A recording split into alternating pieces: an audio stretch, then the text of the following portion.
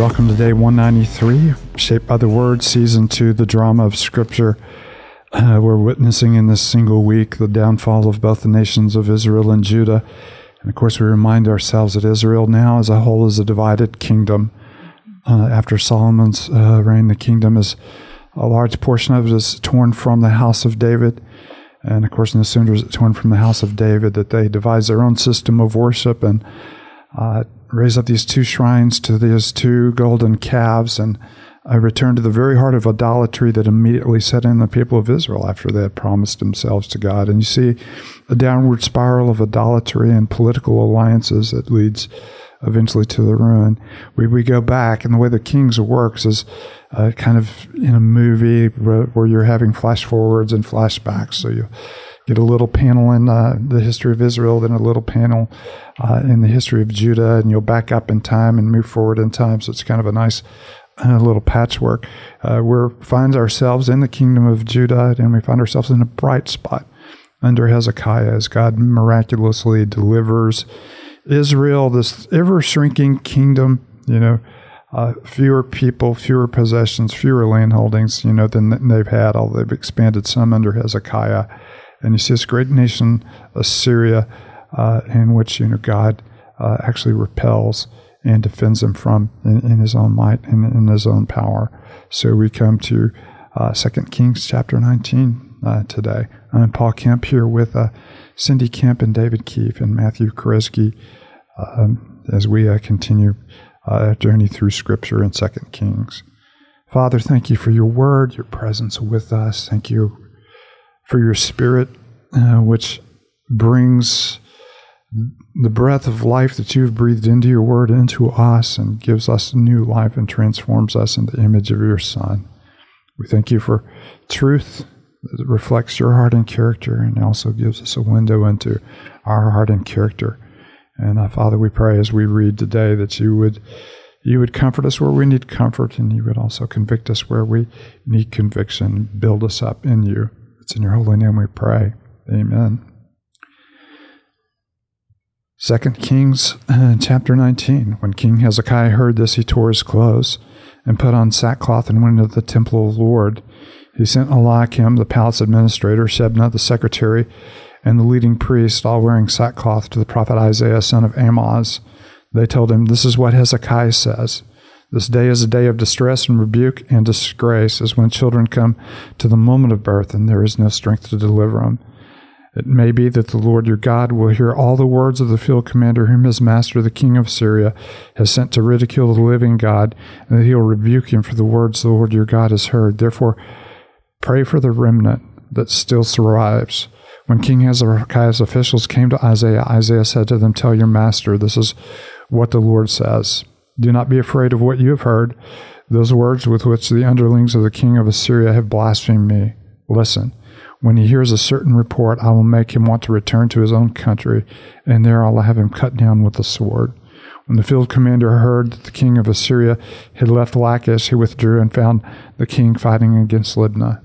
Now Sennacherib received a report from Terakah, the king of Cush, and was marching out to fight against him. So he again sent messengers to Hezekiah with this word. "Say to Hezekiah, king of Judah, do not let the God you depend on deceive you when he says Jerusalem will not be given into the hands of the king of Assyria. Surely you have heard what the kings of Assyria have done to all the countries, destroying them completely. And will you be delivered? Did the gods of these nations that were destroyed by my predecessors deliver them? The gods of Gozan, Haran, Rezeph, and the people of Eden who were with me until Assar? Where is the king of Hamath, or the king of Arphad? Where is the king of Lair, Saravarim, Hena, or Ivah?" Hezekiah received the letter from the messengers and read it. Then he went up to the temple of the Lord, and he spread it out before the Lord. And Hezekiah prayed to the Lord, "Lord, the God of Israel, enthroned between the cherubim, you alone are God over all the kingdoms of the earth. You've made heaven and earth. Give ear, Lord, and hear. Open your eyes, Lord, and see. Listen to the words Sennacherib has sent to ridicule the living God. It is true, Lord, that the Assyrian kings have laid waste these nations and their lands. They have thrown their gods into the fire and destroyed them, for they were not gods, but only wood and stone fashioned by human hands. Now, Lord our God, deliver us from his hand, so that all the kingdoms of the earth may know that you alone, Lord, are God. Then Isaiah, son of Amos, sent a word to Hezekiah. This is what the Lord, the God of Israel, says. I've heard your prayer concerning Sennacherib, king of Assyria. This is the word that the Lord has spoken against him. Virgin daughter Zion despises you and mocks you. Daughter Jerusalem tosses her head as you flee. Who is it you have ridiculed and blasphemed? Against whom have you raised your voice and lifted your eyes in pride? Against the Holy One of Israel. By your messengers you have ridiculed the Lord, and you have said, with my many chariots I have seen to the heights of the mountains, the utmost heights of Lebanon. I've cut down its tallest cedars and choicest of its junipers. I've reached its remotest parts and the finest of its forest. I've dug wells in foreign lands and have drunk the water there. With the soles of my feet I've dried up all the streams of Egypt. Have you not heard? Long ago I ordained it, in the days of old I planned it. Now I've brought it to pass, that you have turned fortified cities into piles of stone. Their people drained of power, dismayed, and put to shame. They're like plants in the field, and like tender green roots, like grass sprouting on the roof, scorched before it grows up. But I know where you are, and when you come and go, and how you rage against me. Because you rage against me, and because your insolence has reached my ears, I will put my hook in your nose and my bit in your mouth, and I'll make you return by the way that you came. This will be a sign for you, Hezekiah. This year you'll eat what grows by itself, the second year what springs up from that. But in the third year sow and reap, plant vineyards, and eat their fruit. Once more a remnant of the kingdom of Judah will take root below and bear fruit above. For out of Jerusalem will come a remnant, and out of Mount Zion a band of survivors. The zeal of the Lord Almighty will accomplish this. Therefore, this is what the Lord says concerning the king of Assyria. He will not enter this city or shoot an arrow here. He will not come before it with shield or build a siege ramp against us. By the way he came, he will return. He will not enter the city, declares the Lord.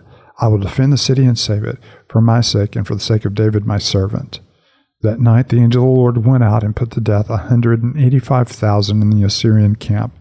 When the people got up the next morning, they were all dead bodies. So Sennacherib, king of Assyria, broke camp and withdrew. He returned to Nineveh and stayed there. One day while he was worshiping the temple of his god Nisroch, his son Adrammelech and Sharezer killed him with a sword, and they escaped to the land of Ararat. And Esarhaddon, his son, succeeded him as king. So you have God indeed answering the prayer of Hezekiah. I love what he does. He takes this letter and takes it to the temple and just spreads it out for the Lord and said, have you read this? What a beautiful, return. And of course, Hezekiah has been, given to us as a king who, in many ways, even exceeded the faithfulness of David. He was like no one before him and no one after him. And even though Judah itself is sliding into judgment, you do have God, showing his power and his ability to rescue and his ability to save against these insurmountable odds. It's crazy how small and insignificant Israel had become by this time. 10 tribes have already been carved off. The wealth has been carried away for years. But even in that moment, when they turn to the Lord, rather than depending on Egypt or rather than turning to their idols, God shows himself to be incredibly powerful. You gotta love, Hezekiah's prayer, right? Just obviously he has to be familiar with the scriptures and familiar with the Lord. He knows that he's the God over all the kingdoms. You've made the heavens and the earth, and he even talks about, they've thrown their gods in the fire. For they were not gods at all; they were made of wood and stone, fashioned by human hands. And then you gotta love that next line. Now, you, Lord, our God, deliver us from his hand. And then we see the Lord do that, and he just strikes down 185,000 of them. It's just so simple for the Lord to do that. But I love Hezekiah's adoration for who the Lord is, the maker of heavens and earth, the true and living God, and God is faithful to deliver them from his hands. So again, another, as we've said, just a really great bright spot here in the story. I love the kind of the great reversal that takes place when Isaiah begins to prophesy this, with the word of the Lord says, that we have up to this point Assyria mocking you know, the people of God. And now it's a reversal. Virgin daughter Zion, you know, despises you and mocks you. And so you begin to have this great reversal. And I also love the identification of God with Israel. That it's not just you mocking Israel. It's not just you mocking me. You're mocking the Holy One of Israel. And at the end of it, he says, I will defend this city and save it for my sake and for the sake of my of David, my servant. And just seeing the faithfulness of God, both to his name and then to his promises, but that includes his people. So, I mean, there's so much in that word. But this kind of great reversal of this nation that thinks they're so powerful, so strong. Virgin, the virgin daughter, tossing her head. He's a powerful king and all of his armies and all of his confidence in the long list of nations that he has conquered and he's destroyed and he's reduced to nothing, and all of them, called upon their gods. And of course, Hezekiah said, these are not gods at all. And we're reminded of what we read earlier in the week. They worshiped worthless idols and became worthless themselves. And of course, the king of Assyria himself has been an instrument in God's hands to exact God's judgment on God's people. But here you have him exalting himself and the Lord humbling, those that would exalt himself. And so that is, of a little, maybe 11-year-old girl just kind of tossing her ponytail around and saying, I really don't care what you say. Yeah, and what a fascinating response. I know in this time, some of the, commentators you read or scholars will say that, one of the tactics Assyria used and Babylon used was putting hooks in people's ears and noses and guiding people out. I mean, it's a parade to watch how you've conquered these people. As you led them out and you guided them. And God takes that imagery and says, no, I'm going to be the way. Just as you've conquered other nations, so you will know I was the one who put a hook in your nose and my bit in your mouth. And we'll eventually see that with the king of Israel being led out, stripped of all of his royal robes, put in chains, and a hook put through his lips as you would just kind of string a fish along, or a bridle as you would lead a donkey along. So it's a very demeaning image. And of course, it certainly is something that Assyria has done, will do. But here you find God saying, the humiliation you brought on others, I'll bring back on you. So they can at one time be an instrument of God's righteousness, but God also holds them into account for righteousness and will judge them. And I just love too, verse 27, none of this misses God, which is such a great comfort and should be a comfort to the remnant, where he says, but I know where you are and when you come and go and how you rage against me. And then he goes on and talks about the hook in the nose. But I just appreciate that God is seeing all of this, and none of this is surprising him, and it's all in his control. And what a comfort, I would think. So. Yes, and also what a conviction. Yeah. I know the secret thoughts of your heart. Exactly. David said, where can I go and flee from your spirit? If I rise on the wing of the dove and fly to the far side of the sea, you are there. If I go down to the depths of the earth, you are there. There's nothing that can hide me from you. And of course, it's convicting for us to know that our hearts are also exposed before him. And therefore, we need to return to him and to repent and to guard our heart, which Jesus and the writer of Proverbs describe as the very wellspring of our being. Just because God has used us in one instance does not mean that he will not call us to account in another. David, do you mind closing us with a word of prayer? Now let's pray.